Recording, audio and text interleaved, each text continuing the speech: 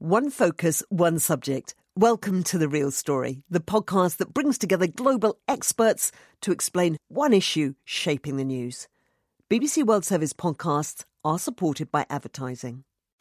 Welcome to The Real Story from the BBC World Service. I'm Ritula Shah. Take a deep breath. It's invisible, it's the air, and most of the time we don't even think about it. But where I'm standing right now on the Euston Road in central London, well, this has some of the most polluted air in the UK. And given the sheer weight of traffic that's crawling past me, buses, taxis, trucks, coaches, it's not that surprising. Air pollution is behind the deaths of at least 4.5 million people every year worldwide. The vast majority are harmed by tiny particles of soot emitted by burning fossil fuels in cars or factories, or simply by burning wood or coal for cooking. Cities like Beijing and New Delhi are famous for a grey-brown acrid smog. But invisible pollution from ozone and soot particles is also dangerous. And meanwhile, the carbon dioxide produced by the burning is fueling climate change and can be harmful to human cognitive function. We'll be discussing all of that in this week's programme, but first I'm joined by Roland Lee. He's a professor at the University of Leicester and director of EarthSense. He studies how to measure the quality of our air. So Roland, why is this air on this stretch of road so dirty? London has a lot of people to move around and a lot of goods and services that we need to get to places. Therefore, it's a sheer volume of traffic challenge we have in London. There's a lot of vehicles on these roads. Some of them are relatively old diesels and the most polluting. Some of them are cleaner, newer diesels, but there's other hybrid vehicles and electric vehicles in there as well. And all of that is coupled with the fact we have relatively tall buildings, which means that the air does not get ventilated, it does not get diluted and dispersed quite as it would in other places. You're holding a kind of a small black box with which you've been measuring pollution levels around about where we're standing. So what sort of readings are you getting? We've been measuring with these devices up and down Euston Road, Marylebone Road, and we've been measuring concentrations up to about 150 micrograms of nitrogen dioxide. And what does that mean? The World Health Organization regulatory limit is 40 micrograms for an annual average, and that's the level that we are trying to make sure that all areas are below for human health. And therefore 150 micrograms for short periods is maybe not that harmful, but the challenge we have in London is quite often we have places where you'll have an annual average of 70 or 80 micrograms, and to be living and working in those kind of concentrations will have an impact on your health.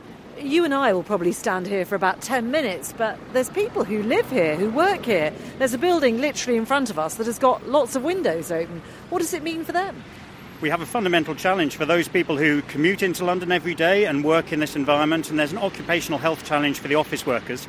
But that's even more so for those people who are driving in this environment, whether that's taxi drivers, bus drivers, train drivers, or those people driving HGVs or private passenger vehicles here.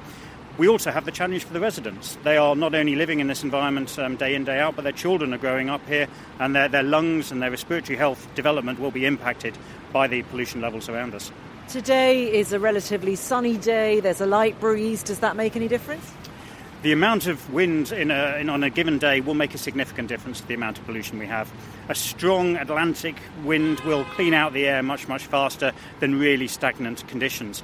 Particularly here where you've got deep street canyons, so the buildings are tall, the direction of the wind and the strength of the wind will make a big difference to how much pollution there is in the air, and therefore our ability to model that and understand that will help with our ability to manage the human exposure. And we're standing next to a scrap of grass which has got several big trees on it. Do they help?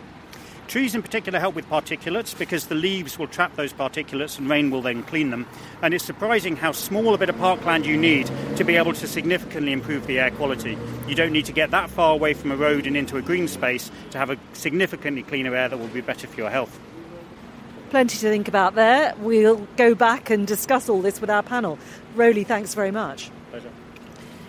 And back in the calm and I think clean air of the studio, let's hear from our panel now. Here with me in London are Dr. Audrey de Nazelle. She's from Imperial College's Centre for Environmental Policy. Dr. Gary Fuller, who's an air pollution scientist at King's College in London and is the author of The Invisible Killer, The Rising Global Threat of Air Pollution and How We Can Fight Back. Also joining us, Anumita Roy Chowdhury, who's from the Centre for Science and Environment in Delhi, which is, of course, one of the most polluted cities in the world. World, and Dr. Maria Neira. She's the Director of the Department of Public Health and Environment at the World Health Organization, and she's in New York City. I want to begin by assessing the scale of the problem of air pollution. What is it and why is it bad? We heard from Roland Lee there describing some of the issues in London, but I want to ask each of you, taking in your area of expertise, to give us an idea of what more we should be worrying about and working on. Maria Neira, first of all, air pollution can obviously affect your breathing, but what are the other key health issues? Yeah, this is definitely something that is affecting our health in a dramatic way. So it's responsible for stroke, it's responsible for ischemic heart disease, it's responsible for lung cancer, for many chronic respiratory diseases, asthma. People will certainly connect to that. So 7 million premature deaths associated to exposure to outdoor and indoor air pollution is definitely one of the most challenging risks we are facing for human health at the moment. Brain, heart, and lungs very much affected, so very much of concern. Gary Fuller, I'm already feeling slightly ill, but what are the main pollutants that are affecting us? What's in the air? Well, really what we're most concerned about really is tiny particles in the air. These can be emitted when we burn things or when from tyre and brake wear of vehicles, and sometimes can be created by chemical reactions. And they're the pollutants that we're most concerned about. Globally, we think that's probably responsible for more than 4 million early deaths per year. It's not really just a local problem on your street, in your town. This is a global issue that we need to tackle. So, Anumita Roy Chowdhury, in Delhi, what would you say is the main source of pollution there? Anything that we burn in this city, from combustion, whether you have the vehicles, you have industry, power plant, burning of waste, construction activity, and the scale of this is continuously contributing to the toxic air. Today we have data to show that lung of every third child is already impaired, which means it's just not our health, but also the health of the future generation, which is seriously compromised. Doctors in this city will show you the pictures of the lungs, and they are black. And they literally look like the lungs of coal miners. So you can therefore figure out what a serious public health crisis that we are experiencing right now. But that is also a result of the very rapid growth. It's a mega city, 17 to 18 million people living here. And also with this climatic disadvantage, it's landlocked. There is no breeze to blow it away. Audrey Denazelle, the work you do takes in a number of big research areas. In some ways, it really illustrates the breadth of this problem. So you look at everything from environmental science to what else? So, yeah, and your question about the scale of the problem, I think, is quite interesting because I think it's undeniable the scale of the issue from really affecting us throughout every stage of our lives, every organ of our body. But to me, what's interesting is the scale of the opportunities. And that's really what I'm interested in, is looking at, as you say, we look at environmental issues, but health issues much more broadly, thinking the way we address air pollution, the way we develop policies to address air pollution is a huge opportunity for much greater health impacts. And I think the angle, to me, that's a nice feature of air pollution is actually, it represents also an opportunity for improvement. So there's economics, there's urban planning, all kinds of things to think about when you tackle air pollution. Yes, so my work really is about integrating these different fields of urban planning, transportation, economics, etc. Yeah. Fantastic. So we've got a sense of the ground we have to cover, and there's an awful lot of it. Let's think about in more detail what are the biggest sources of air pollution. Gary Fuller, you've talked about particulates, but what specifically and where does it come from? It really depends on where you are in the world. Our journeys here to the studio in London, some of the main sources we would have experienced would be the diesel exhausts of the vehicles around us. But wintertime, London has huge problems with wood burning, for instance. Agriculture, we forget about that often in our policies to control air pollution, but the fertiliser and the manure that's used on the lands around our cities has a heavy influence on air pollution. Anumita Roy Chowdhury, in Delhi, would that be a similar picture or would there be different issues that are driving the air pollution? Today we are not only recording very high level of particulate pollution, but it is also the mixture. It's a combination of pollutants, and they're all of them going up together. And it's a really heady cocktail of that pollutants which is making the air extremely toxic.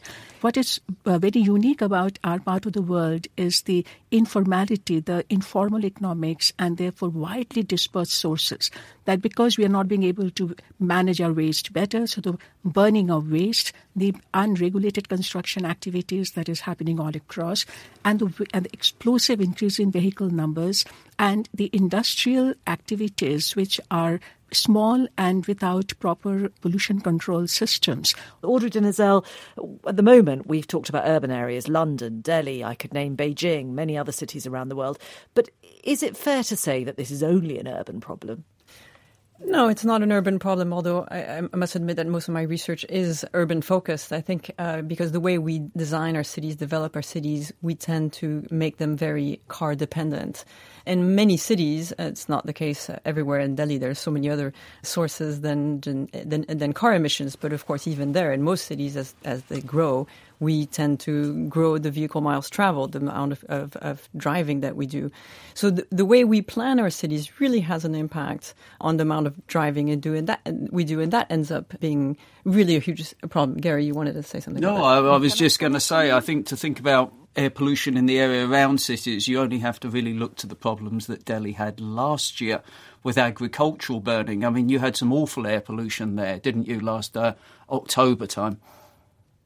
We need to add a very important element to this discussion around the sources of pollution, and it's the fact that there are 3 billion people in the world today. They don't have access to clean sources of energy at the household level. So that part of the world, which represents almost half of the world population, they use for cooking or heating their houses or lightening. They still use very polluted fuels. They use charcoal or wood, and this generates a lot of household pollution that contributes enormously to the mortality. And that doesn't matter whether they're urban or rural, does it? Absolutely. And this is indoor and is very much associated to the fact that we need to increase access to clean energy for all of those who are still relying on those almost Stone Age ways of cooking, still with an open fire, and that contributes enormously to the pollution. So, Maria, when you're looking at the health issues and how they are, if you like, distributed around the world, different activities in different parts of the world, how important are they? Is, say, sub-Saharan Africa experiencing different problems for different reasons compared to, say, Latin America? In sub-Saharan Africa, we are in a critical moment because the countries need to decide which sources of energy will be promoting their country. And this will be related to their economic activity, but will have an incredible impact on the health of the people if they take the right decision, a positive impact, and if they take the wrong decision in terms of which source of energy they will select. So that's why we recommend them to really move to renewables, to clean sources of energy. LPG can be a transition for the moment, but stopping use of coal, for instance, and taking the right decisions on that, because that will have an incredible impact in the health of the people. In other countries, it's a question of, I think China, for instance, is giving us a very good example now on declaring war on air pollution and declaring that a national priority because it's affecting their economy as well, in addition to human health. And they are stopping the production of energy using coal sources. And they are taking some decisions that we start to see the results on that. Obviously, other decisions need to come in Latin America, for instance, again, and increasing access to clean sources of energy, planning better the urban development and having a healthy urban development and transport policies are extremely critical as well. In terms of just one more assessment then, in terms of life expectancy, people are living much longer around the world than they were, say, a couple of decades ago. But do you see air pollution-linked diseases turn the tide of increasing life expectancy rates? Absolutely, and I think this is one of the reasons why we declare air pollution as one of the most challenging public health for at the moment, and the biggest environmental risk factor and a massive crisis for the health community that we need to address. Is affecting children on their cognitive development. They are affecting adults. They are causing chronic diseases that are definitely costing a lot to the society and in terms of economy as well. And we can expect a reduction on life expectancy. And if we change this, the news will be so positive in terms of better life, less sedentary lifestyle, such a benefits, and increasing our life expectancy, definitely. Well, so and if I can, why are we not doing it? That's the question. If I can interject also, what are the other major public health challenges in the world today? As we all know, physical inactivity, obesity are major public health challenges. And what we're starting to see also is that we recommend to people to walk and bike so that they can get their daily physical activity. And we're starting to see that for some people, some older people, or some very high levels of air pollution, some of the health outcomes of physical activity are actually attenuated or even completely canceled out at high levels of air pollution. So we're not even getting the benefits of the other lifestyle factors that could be helping us out. Well, let's think about the health aspects of air pollution in a bit more detail. Here's another view from Delhi. My name is Tanvi Sodhani. I'm 22 years old. With an exception of 2 years, I have spent my entire life in New Delhi. And I've watched the city decay just as much as it has developed. I have a 2-hour commute to the university every day, which means an exposure to the poisonous air that a city continues to breathe in. Thanks to the rainy weather, the pollution in the air has cleared up a bit, but that's temporary. Come Diwali, the firecrackers will trigger a gloom that will last throughout the winter. The polluted air will swallow the city. Wearing a mask to filter the air, it becomes a necessity. People, including children, prefer to exercise at gyms rather than use the public parks, just so they can protect themselves from the risk of developing a breathing problem or triggering asthma. I too got an allergic cold that lasted for over 4 months, and there was nothing I could do about it. I now live with the sad reality that the one activity that keeps me alive, breathing, is also the one that is slowly killing me. Anamita, you'll recognise that description of life in Delhi.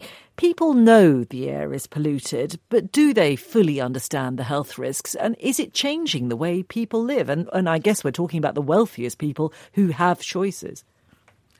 That's the new and very interesting development in Delhi right now, because someone like me who has been now with this air pollution campaign for over 20 years, and I have seen that when we had begun, there was barely any conversation around air pollution and public health risk in this city. And then the denial was so easy, then one could just dismiss the problem because people were not clear about what was going on. But compared to that, today, there's a lot more conversation in this city. And we do feel that the middle class, the new middle class, they are beginning to understand there's a lot more information out in the public domain, medical community engaging to inform people. And that is slowly changing and sharpening public opinion. And I think that is a very important asset. And for the first time, we are beginning to see how public conversation and concern is adding value to the clean air, and it is making a political issue out of it. So this is new, but at the same time, I would say that there is this, that it's still not adequate. And we have to do a lot more to deepen public understanding of what is the risk and the fallout of breathing this kind of air.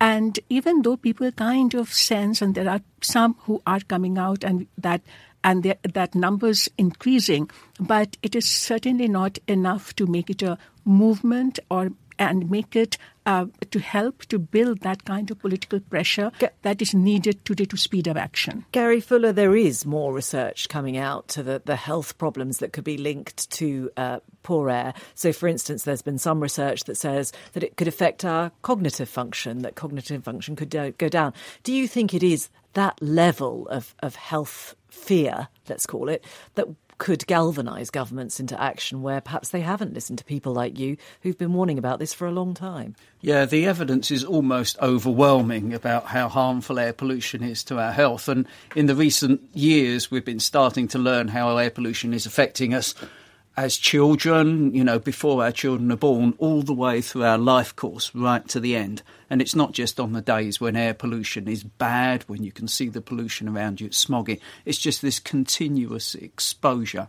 I don't really know, in many ways, what it would take to get more action, because it's not for a lack of health evidence and evidence of harm that we have this situation. We already know about it. We already know many of the solutions. But what we don't really have are politicians coming forward to actually make it an election issue, to say, look, we can work together. I will stake my reputation on this. I will go and seize that public health goal of being able to reduce this health harm to the population. We're just not getting that. Gary, can I comment on that? Just hear from Audrey, and I'll come to you in a minute, Maria. Good. Yeah, just to say that I agree. I think the it's not become such a it's not, the politicians haven't taken it in yet. It's become very recently a household conversation. People are starting to talk about air pollution, but they're stuck in a very abstract way. It's interesting to me that people are not willing to take on a change in their own behaviors to address issues of air pollution. And as long as everybody's not able and willing to do that, then the politicians are not going to do that either. But that's partly because that's what we tell people. So in many countries of the world, in the US and so forth, when air pollution is bad, the advice that comes from government is to tell people who are vulnerable to compromise their lifestyles. In the UK, we tell people not to exercise outside if they're vulnerable or maybe have, health difficulties, or same for children as well. We don't really give these messages to the polluters. We don't say to the people who are driving, you should be thinking about what you're doing, people heating their homes and so forth. And until we start to have those broader messages about solutions and looking at the sources of the problem, we're not really going to make much progress. Maria. I fully agree. I think we need to create such a pressure on politicians, and the citizens are now starting to understand. Maybe they don't know the names of the diseases and all the details, but the evidence is overwhelming. They feel it. When you live in cities like Beijing or Shanghai or Mexico City or Lima, and I could name so many, you feel it. You know that air pollution is affecting your health. It was not the case for climate change. It was more difficult for citizens to understand. And now people feel it, and they are starting to put pressures. And I agree with Gary that we should not pass the responsibility to the citizens and say, don't exercise. Of course, these measures need to be in place, but we need to reduce the causes of pollution. Those are the solutions. We are working on the political side, Gary. I'm in New York at the World Health at the General Assembly, and today they are discussing about non-communicable diseases. The head of states are discussing about that. We managed to incorporate air pollution as one of the risk factors for NCDs. That was a political battle that we are very happy that now is incorporated. And the next one will be exactly that. At the conference in Geneva, at the World Health Organization on the 30th of October, we have a lot of demands for this very first global conference on air pollution and health. We are asking politicians to commit on a public health target and saying, I commit to reach the level of the standards of WHO, promoted by WHO, and then I want London to be on a better situation in a few years from now. And this is what we need to push for it. I know that we are at the beginning, but this is what we aim for it. Commitments. And just to remind you, you're listening to a podcast edition of The Real Story from the BBC World Service, this week looking at air pollution. Each week we tackle a different topic, and you can download the programme every Friday. I encourage you to subscribe so you won't miss an edition. There are also many other BBC World Service podcasts to choose from. You could try Witness, our history series told by the people who were there.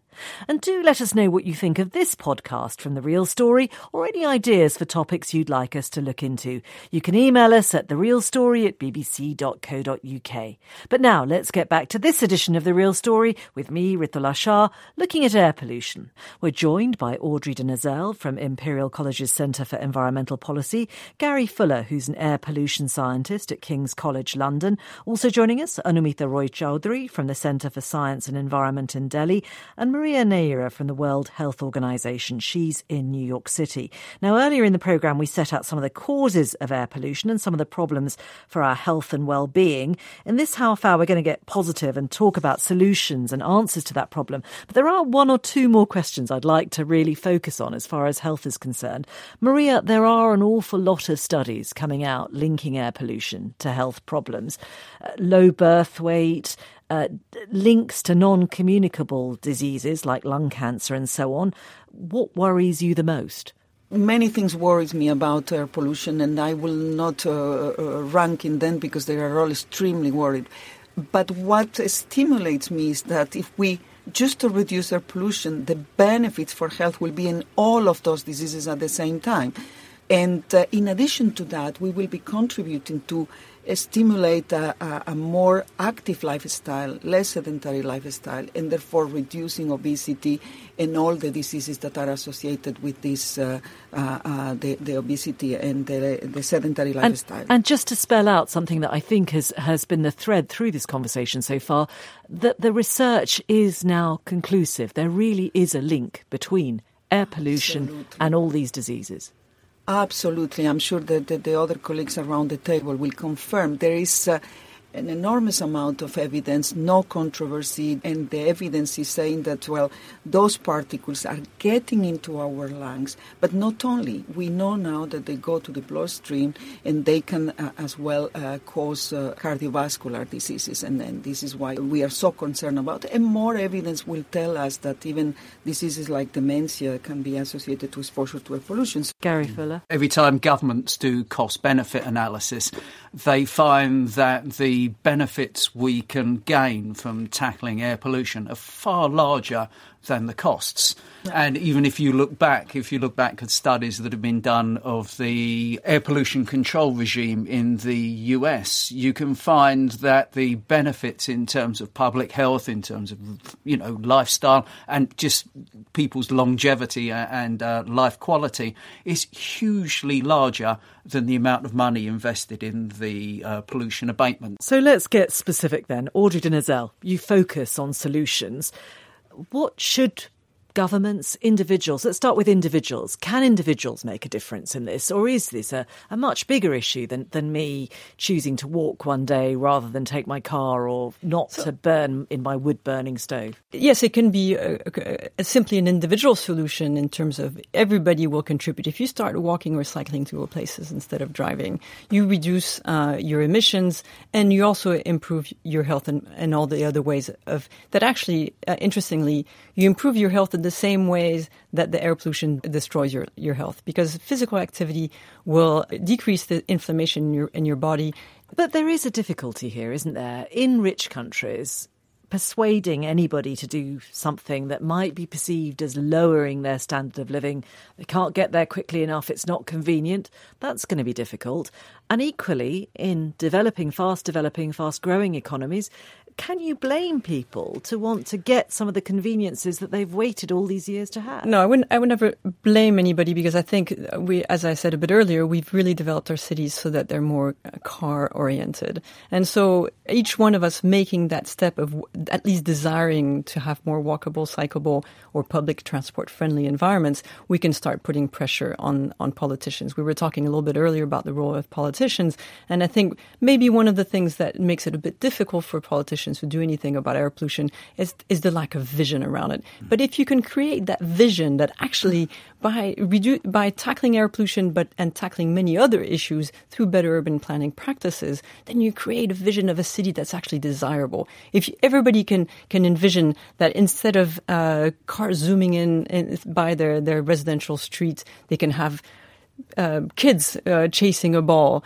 They can interact with their neighbors. They can walk and bike safely around. I think if you create this desire, this vision of something that makes it obviously the obvious solution of increasing your health and well-being, then I'm hoping at least that's the how you might convince policymakers. And I think that's why some cities around the world have made those very bold decisions to go car-free or carless. There are places like Hamburg, Paris, Oslo, Madrid have all said we're going to tackle this issue of the space of cars in cities. Well, as we heard at the beginning of the programme, London has significant levels of air pollution. The current mayor, Sadiq Khan, has made it a priority to tackle air quality in the city. But how successful has he been? Well, I caught up with him this morning as he highlighted progress in one London borough. And I pointed out to him that in Tooting in South London, where he was actually a member of Parliament before he became mayor, the air is still so toxic that it's already breached EU standards for the year. The air quality in London is not only a killer, but it's leading to children that have an underdeveloped lungs. It's leading to adults having all sorts of health issues, from asthma to dementia, to heart disease and other issues.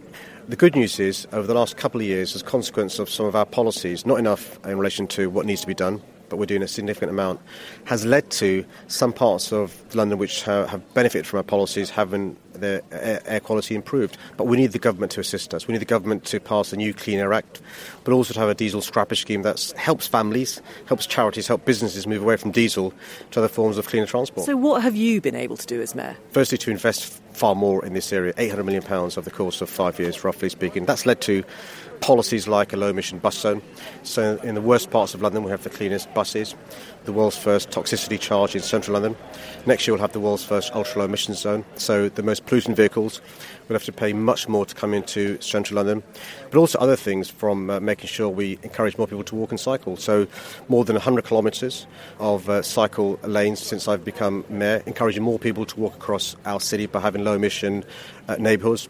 We're also no longer giving licences to diesel taxis, also no longer buying diesel double-decker buses. Where we're standing now, pedestrianised street, but this is quite a kind of upmarket area. There's a bookshop, there's a posh coffee shop, there's several posh coffee shops. This sort of thing is helping the wealthiest people in London, but is it reaching the poorest people? Well, the people of Leighton will love you calling the area posh. Lovely area, lovely community here. But actually what you're describing is some of the benefits of our policies over the last couple of years. I've been speaking to businesses here, who are local residents, by the way, who are saying as a direct consequence of our financial contribution and our policies, this street's been pedestrianised, which has led to children being able to walk across this street safely. Businesses benefiting from the thoroughfare, people walking down this street much more than otherwise. But perhaps losing out on passing traffic. But also a sense of community, which is really important. They've had street parties here. And I don't apologise for wanting to reduce the amount of cars racing through residential streets like this. Of course, initially, there's some resistance. The great thing is, I've spoken to children who are now walking to school, or scootering to school as they call it, or cycling to school, whereas previously mum and dad would be dropping them off in their car. To make a real difference, the experts suggest you do need people to get out of their cars, to get out of their buses even. You need people to walk or cycle. How realistic is that in a city like London, which is vast and sprawling? We've got to make sure that we encourage people and make it easier for people to walk, cycle and use public transport. Roughly speaking, 64% of Londoners walk, cycle or use public transport. We want to get that to 80% by 2041. That's one of the reasons why I've frozen TfL fares over the last 2 years, making public transport more affordable. One of the reasons why I'm so passionate about making sure we encourage people to walk and cycle is because I know it's dangerous in the previous regime. So I've appointed London's first walking and cycling commissioner. One of the things he's doing is addressing things like dangerous junctions, making sure that when it comes to designing roads, designers think about pedestrians as well as cyclists. Far too many pedestrians and cyclists are either seriously injured or killed on the streets in London. We've got to make that down to zero in the near future. London's Mayor Sadiq Khan really stressing all of his achievements. He was in North East London there, but still plenty more to do. Anamita Roy Chowdhury, when you look at that example, the kinds of things he's talking about, pedestrianisation, persuading people to cycle, using more public transport, can any of that realistically be applied to a city like Delhi? What's very interesting about our part of the world, and especially Delhi, that even when we are so worried about the rapid motorization and growing dependence on cars, but at the same time, when we look at the real numbers, we know that despite that growing dependence on personal vehicles, even today, majority in this city, they walk, cycle and use public transport. So it is actually interesting that we really look at the car numbers today, which is highest in this country, and as far as Delhi is concerned, the cars still meet only 15% of the travel demand daily. But the irony is that today the political attention is on this 15% and not on the majority who are actually using sustainable mode of transportation. So as a result, what is happening is the city is increasingly taking shape to facilitate and give priority to the movement of the car and not facilitate movement of people. So therefore, the challenge in our part of the world is actually about keeping people where they are, which is quite different from the Western world, where you want to people bring them back from the car to the buses. Fortunately, now we are beginning to see new action plans coming up, but especially in the transportation sector, it is talking about increasing the modal share of public transport. In fact, Delhi Master Plan today is saying about increasing the ridership of public transport to 80% So there's by a plan. 2020. There's a plan. You know. There are targets. So- but who enforces those Right. targets? Who enforces that plan? How do you Now make that- sure it actually happens? So that's where the compliance, and that's where we have the weakest part of the whole strategy is that we do not have a legally enforceable compliance mechanism. Audrey Denazell, then is the Chinese approach a way forward, where you've got a top-down intervention and actually they're jailing and fining hundreds of officials for failing to tackle environmental violations? It's, it's pretty in tough. Part of the but world, I think we have to make the democracy work for it. I think every area is going to have their own approach to doing it, and we certainly can't be saying that top down is the way necessarily to do it. But the interesting case for China is again the same issue as was just described in Delhi, is that the baseline was fantastic, and what we see in China is as car ownership went up, obesity went up at exactly the same rate. What was interesting to me in terms of the development of the Western world that sometimes we kind of forget is that we see that in some places like in Holland, for example, there was a political decision at one point that the Dutch cities would not become so car-oriented, that they would develop more cycling networks. And people tend to think, but it's just a cultural thing that happened there and it's part of their genes. But no, it was a political decision that was made in the 1970s that they were going to go for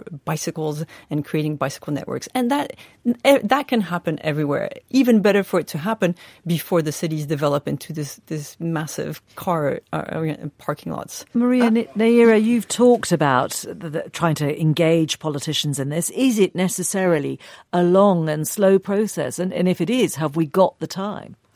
I think we have to talk more about mayors. They have many solutions on their hands.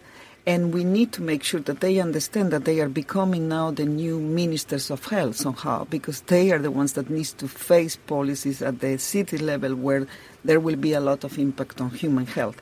We need to let them understand that there are votes behind. So if they take the right decisions and they reduce their pollution, they can sell that to the citizens. So there is a very good incentive as well from a political point of view to do that. Another incentive comes from the legislation, and I think Anamita touched on that. It's very interesting. We need to start to use more and more legislation and enforcements to make sure that people understand that this is a very serious risk for our health and therefore needs to be treated as such. And there are some responsibilities and accountability attached to it. Nobody can say in 10 years from us, no politician can say we didn't know. But isn't the role of people like you to convince politicians there are votes in it? Absolutely. This is what we are doing. That's why I say we work very much with experts on defining what are the interventions that work at the urban level. Each city obviously will have their own package of measures depending on the sources of the pollution. But we work very high on influencing ministers of energy for them to take the right decision, putting them in front of the fact that if they don't promote a clean source of energy, they are causing so much negative impact on the health of their citizens. Gary Fuller, a turn to renewables is an obvious action. I mean, we're on the cusp of great change. Maria talked about changes of decisions about energy use in sub-Saharan Africa, but all countries in the world are facing this challenge as we look to decarbonise so many of our existing energy sources. If we can make the right choices when we do that, we can not only tackle climate change, but we can also tackle this menace of air pollution as well. But isn't the problem, Audrey, that this comes at an economic price? And if big corporations see that this has an effect on their bottom line, on their share value, if governments see that this is going to be more expensive in many ways? So again and again, we see that, in fact, as Gary was saying a bit earlier, the cost-benefit of tackling air pollution is always, especially when you consider investments that have multiple co-benefits, for example, investments in increasing cycling. They're clearly cost-beneficial. A major issue is that we don't have any mechanism to make the polluters pay when it comes to air pollution. So basically, we all consider that there's absolutely no cost to air pollution. Obviously, there's a cost, but who flips the bill? So if we could, just the same way we're asking people to pay for plastic bags, if we got individuals corporations to pay for the impacts of their fossil fuel consumptions, of their emissions, their pollutant emissions, then we would probably be in a very different world today. Gary Fuller, should we also be turning to technology? Are there technological solutions that are obviously there, that may cost or may not cost, but that could make really quite rapid improvements? There are lots of technological solutions, but I think the better solutions are those that avoid the problem in the first place. For instance, we're all getting very excited about electric cars, but do we really want to swap cities that are congested with petrol and diesel vehicles, not just cars but delivery vehicles, for ones that are equally congested with electrically powered But are they vehicles? cleaner? Well, obviously, it depends on how you generate the electricity, but there's another problem with electric vehicles in that they still have brakes and tyres and they wear the road. And brake wear, for instance, creates many small particles which we breathe in. And there's quite a bit of health evidence that they're not good for us at all. So some of the analysis, just to piggyback on that, some of the analysis that I am doing right now, for example, in the case of London, we see that if we compare technological solutions to reach targets of air pollution to behavioral solutions of including walking and cycling, the health benefits are 20 times higher in terms of mortality when you could have the behavioral walking cycling solution, just because you have the additional physical activity benefits. I have to test out my favourite theory on you, though, which is this Italian architect, Stefano Burri, who's created these tower blocks that are covered in trees from top to bottom. It looks stunning. Come on, surely that's got to work. It looks fantastic, and there are so many people that would like the solution to urban air pollution to be planting trees or greenery or vegetation. I think it's great. I think if it encourages people to actually participate in their urban area, to get out there, that's fantastic. If we think it's going to cure our air pollution problems, then we're just deluding ourselves, and really we run the risk of wasting valuable money and resources. From a global perspective, Gary and Audrey, we need to look at, as you say, it's not just the technologies. We are talking about interventions at the urban level that will produce all of those benefits that we all expect. And sorry to say, health is not anymore a co-benefit, it's the benefit of all of this. So we need to make sure that people understand. So the solutions need to be very different depending on the countries, but most of them are coming from the clean energy sources, sustainable public transport, and supporting the way people still need to commute. Air pollution is about so much more than just public or people transportation. We have to look much more holistically. If you look at the mistakes perhaps from the past, in London we tried to solve the air pollution problems in the 1950s by just looking at the coal that we burnt in our homes. That led to the acid rain problems we had in the 70s. It was a positive thing, very positive. It was, but we should have looked at the whole problem. Absolutely. Rather than just trying to fix it one by one. From the acid rain problems, we didn't really... we tried to focus on industry, and then along came problems from transport. We need to be looking at this much more holistically. What makes me very positive and optimistic about this is that the private sector is realizing that there is business here, and they are already moving on a very incredible speed on proposing those solutions.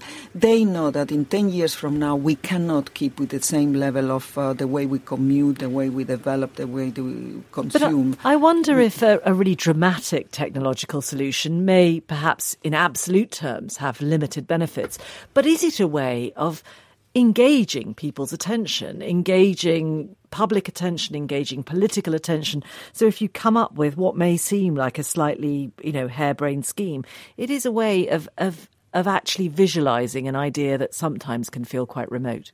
I can also engage people through technology such as sensors, provide people with air pollution sensors, so they're much more aware of their environments, much more aware of what's around them, what they're breathing, and maybe even tackle not only providing information on the air pollution concentration that people are exposed to, but provide them with information on what they can do about it, what are the health benefits of changing their behaviors around it. So I think a technology that would engage people through sensors and apps and information is probably a much better use of resources than focusing on technology. We've been running some apps and things like that in London for some time with helping people find low pollution routes. routes, for instance, and you can find that just by diverting round a back road or cutting across a park, then you can really reduce, you can halve your air pollution exposure on a journey. Anumita Roy Chaudhary, India's very good at adopting those kind of individualised technological solutions. Is that something that's catching on in Delhi? It is actually, and it's very interesting to see what we now call citizen science. And it's wonderful to see how people are actually getting hold of these devices, putting up in their balcony, carrying with them, and they look at the number and they say, oh my God, okay? And that exactly what is the power of opinion. What it actually shows that numbers are empowering people to challenge, to ask questions. And I think that is the first step towards making change happen. And that make that connection saying that, yes, I want to keep my neighborhood clean because I don't want my children to be exposed to that huge fume. I think that's where somewhere science is coming into public consciousness, and the technology and enabling technology helping them to become much more, aggressive about their demand and what they can do. I think we have to be careful in putting all the action onto individuals. Exactly. For instance, it's very hard for the people in Delhi to find another alternative to burning their waste unless the city has good refuse collection and those systems. It's very hard for people to take public transportation unless there are public transport systems. It's very hard for people to cycle round city centres unless there are routes for doing so. So we just can't put the pressure on people to say, change your lifestyle. We have to be helping them to do so. We want to raise awareness, but to use that awareness to provoke more action, and the actions has to be very holistic and coming from the government as well. So, And again, we cannot forget that there is almost half of the world population is still cooking and using fossil fuels to cook every day. In the last couple of minutes then, you all strike me as fairly upbeat despite the dangers and the threats that we've outlined quite well in this programme. In 10 years' time, do you think we will certainly see significantly cleaner cities, Audrey? I think we definitely will. I don't know if in 10 years' time we'll have solved all the issues, but I'm absolutely convinced that when my children grow up, they won't be in cities that are full of cars all over the place. I think we'll have understood that there's a better way out of this. Anumita Roy Chaudhary, when you look at India, where urbanisation is galloping apace, do you feel confident that those cities will be cleaner? I'm an optimist, and the reason for this is that we are beginning to see change already. Because if you really look at the way now the action is moving, and Delhi, and also as part of the National Clean Air Program, and what we are really talking about today, the massive mobility transition, massive energy transition, as well as the waste management transition that we're looking at. But so what is interesting is that for the first time now, as we see in Delhi, that the time-bound action plan with a clear oversight and monitoring systems are beginning to take place. For the first time, this city is now showing data that how we have started to bend the pollution curve. And if it's too early to say that whether it's a trend, but we know at least this city where we have seen action at a scale where they have moved polluting industry out. This October, Delhi is going to become completely coal power free. And the dirtiest fuel in the industrial sector being banned. Okay. So several things happening, and this is creating an opportunity for a scale up. If we can really keep the momentum going and build that political pressure that they do not waver from that accountability and compliance regime that we are now looking for, just not a policy statement, I'm sure we'll be able to see the change that we want to see. Quite a bit of optimism there. Gary, are you optimistic? I'm afraid I'm less optimistic. I don't think we can take this for granted, really. For instance, the UK government and governments around the world are projecting increases in road transport and building roads to accommodate that ahead of this anticipated demand. If we look at some of our energy futures, if we make the wrong choices, then we could very much worsen air pollution. For instance, the burning of wood, the dieselisation of Europe's car fleet. They've been really bad things for air pollution, and there's no signs that we're changing that direction. Maria Neira? The diagnosis now is really very bad, very pessimistic, no doubt. The prescription is very clear, and we have a treatment for this disease, so we should use it. If we put in place this prescription, clean air, I will prescribe clean air, then what we can see in 10 years from now, we will do our best to make sure that there is better. Otherwise, if there is no plan B. I mean, there is no way. If our cities could keep at the level of pollution now, we better start to build hospitals because we will need many around. So let's be pathologically optimistic here. Breathe in and relax. That's it for this week on The Real Story. Thank you very much to our guests, Maria Neira, Audrey de Nazelle, Gary Fuller and Anumita Roy Chowdhury. If you'd like to listen to the programme again or any other from the archive, you can listen back online by searching for BBC The Real Story. If you liked this week's programme, you needn't ever miss another edition. Subscribe to the podcast. You can find us by searching for The Real Story in your podcast app. Email us, therealstory@bbc.co.uk. From me, Ritula Shah, and the whole team, that's The Real Story for this week. Thank you for listening.